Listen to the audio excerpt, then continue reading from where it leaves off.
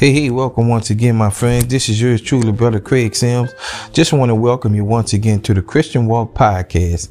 Today's podcast, we're going to be talking about the importance of having hope. You know, nowadays, we see so many people lose hope and give up. Some even result to suicide. Some result to turning to drugs. Some result to turn to alcohol and what have you. You know, it's very important that we don't give up and lose hope. So we're going to examine, first of all, what is hope, why people lose hope, and when they do lose hope, what happens.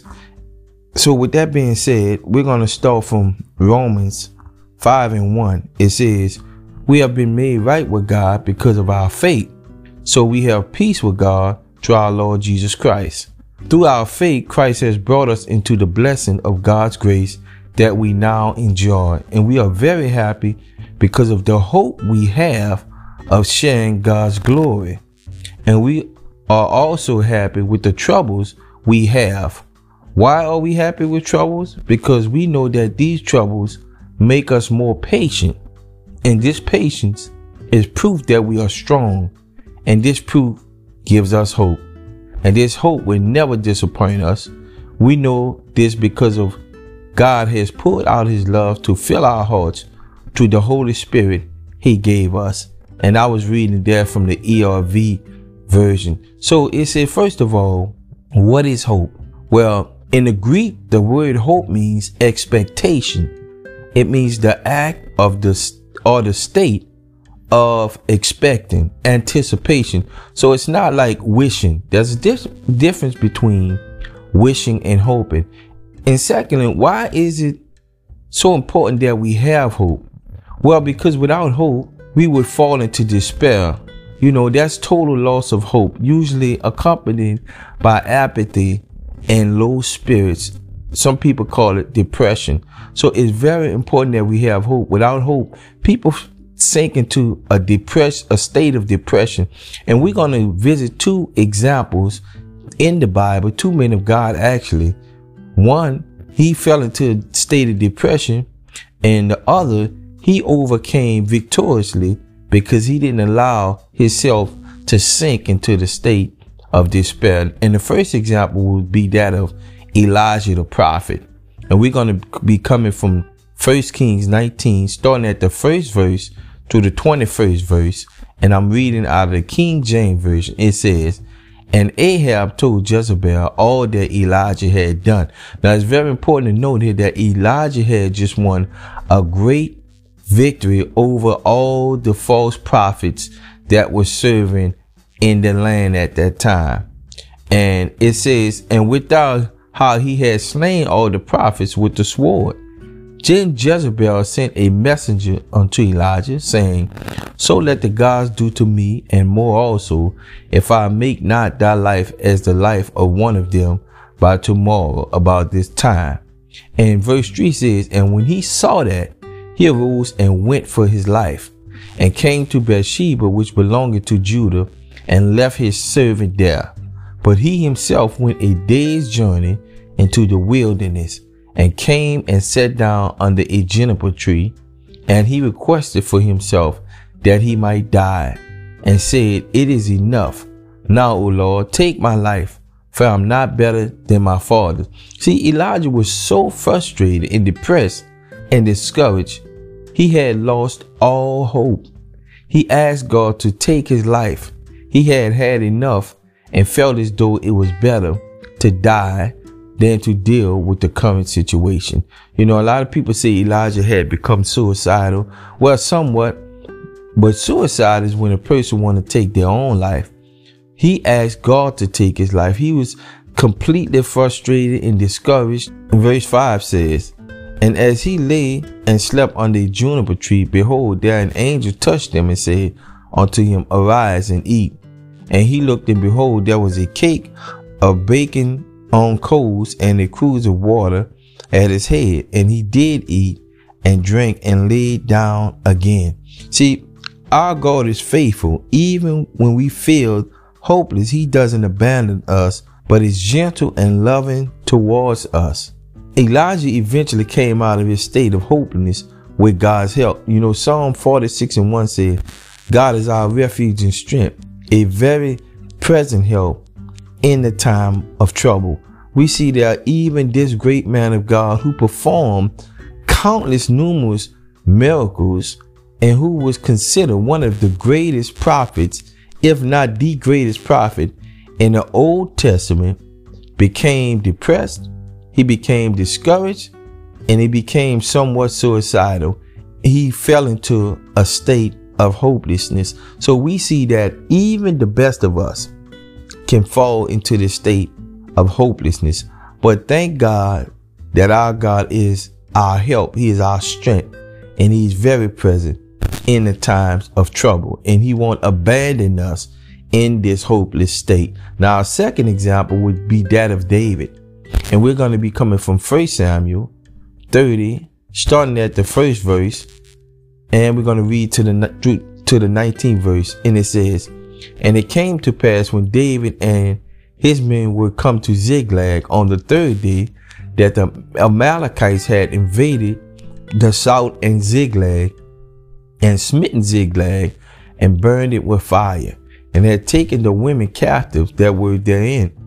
They slew not any, either great or small, but carried them away, and went on their way.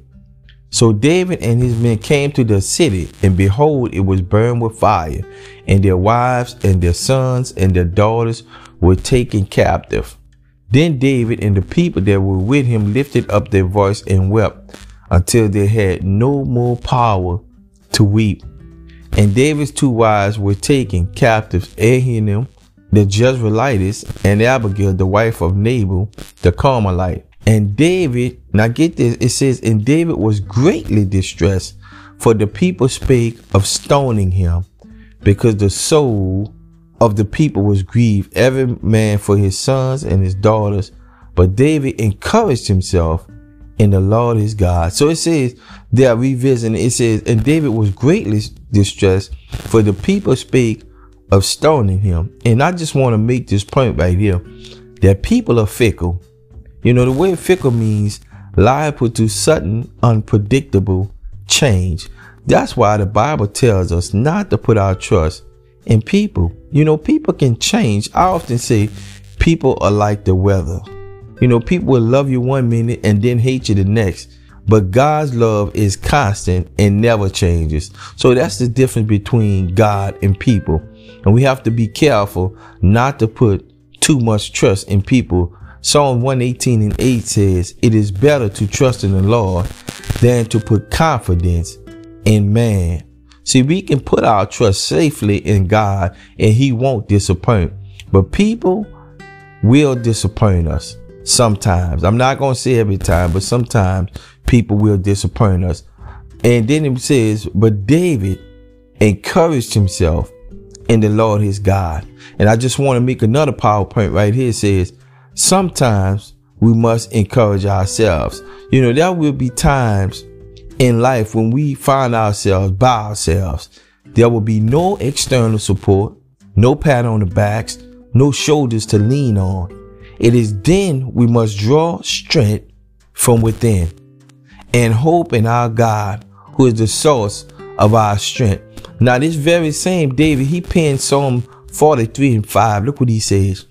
"Why art thou cast down, O my soul? And why art thou disquieted within me?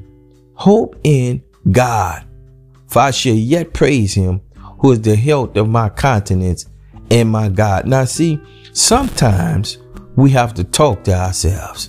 Sometimes we have to encourage ourselves. Sometimes we have to speak to ourselves. You know, the Bible says there's death and life in the power of the tongue. You know, I love it when David says, when he talks to his own self, he says, "Why thou cast down, O my soul, and why thou disquieted within me?" Then he says, "Hope in God." He tells himself, hope in God. And then he says, "For I shall yet praise him." I love that word "yet." That means in spite of. I'm going to praise God in spite of the situation and circumstances we may face in life. We have to give God a yet praise. That's an in spite of praise. The way things look, what's going on, what has happened, we should always, the Bible says, I will bless the Lord at all times, and his praise shall continually be in my mouth. Moving on to verse 7, it says, and David said to Abiathar, the priest, Ahimelech's son, I pray thee bring me hither the ephod. And Abiathar brought the ephod to David. Now the ephod, it was a chest piece worn by the priest, which contained the Urim and the Thummim. And these were stones used to decide important matters. Verse 8 says, and David inquired at the Lord, saying, shall I pursue after this troop? Shall I overtake them?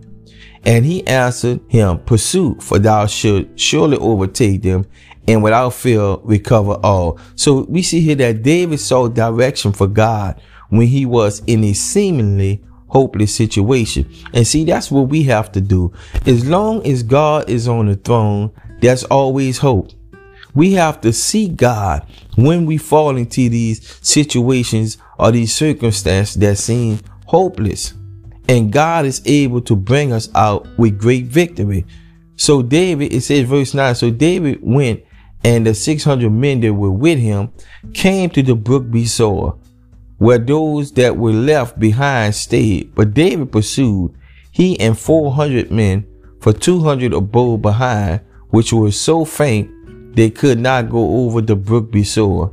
And they found an Egyptian in the field and brought him to David and gave him bread, and he did eat. They made him drink water, and they gave him a piece of cake of figs and 2 clusters of raisins. And when he had eaten, his spirit came again to him, for he had eaten no bread and drunk any water 3 days and 3 nights. And David said unto him, to whom belongest thou? Whence art thou? And he said, I am a young man of Egypt, serving to an Amalekite, and my master left me because 3 days ago I fell sick. Now, it's important to note that the Egyptian slave master left him to die. David, on the other hand, fed him and gave him water, even though he was an enemy. He was with those who had burned Ziklag. And then verse 14 says, we made an invasion upon the south of the Cherethites and upon the coast which belonged to Judah and upon the south of Caleb, and we burned Ziklag with fire. Now, some people would have killed this man at this point, but David, operating in the wisdom of God, and David said to him, canst thou bring me down to this company? And he swore unto me, he said, swear unto me by God that thou wilt neither kill me nor deliver me into the hands of my master, and I will bring thee down to this company. So we see that this guy undoubtedly was an unwilling participant. He was a slave. He had to do what his master told him to do. But God strategically placed this man in position that he would help David. See, sometimes we never know where our help is going to come from. Sometimes God will use an enemy to help us. That's why we have to, the Bible says, love our enemies. When they're hungry, feed them. When they're thirsty, give them drink. Amen. Verse 16 says, and when he had brought him down, behold, there was spread abroad upon the earth, eating, drinking, and dancing, because of the great spoil that they had taken out of the land of the Philistines and out of the land of Judah. And David smote them from the twilight even unto the evening of the next day. And there escaped not a man of them, save 400 young men, which rode upon camels and fled. In verse 18, I love it. It says, and David recovered all that the Amalekites had carried away, and David rescued his 2 wives. And verse 19 says, and there was nothing lacking to them, neither small nor great, neither sons nor daughters, neither spoil nor anything that they had taken. David recovered all. See, just because things may seem hopeless doesn't mean that they are. The Bible says we walk by faith and not by sight. We can't allow what we see with our natural eyes to cause us to become discouraged. We have to remember that the God of hope is still on the throne. My last scripture is Psalms 27:13. David said, I had fainted unless I had believed to see the goodness of the Lord in the land of the living. David said, I would have gave up if I wouldn't have believed. And what's that? That's hope, to see the goodness of the Lord in the land of the living. So listen, hey believer, keep the hope, keep hope alive, as they would say. You know, the God of hope is still on the throne. Thank God for tuning in once again to the podcast. Listen, pray for your brother, and I'll be praying for everyone out there. Be blessed in Jesus' name.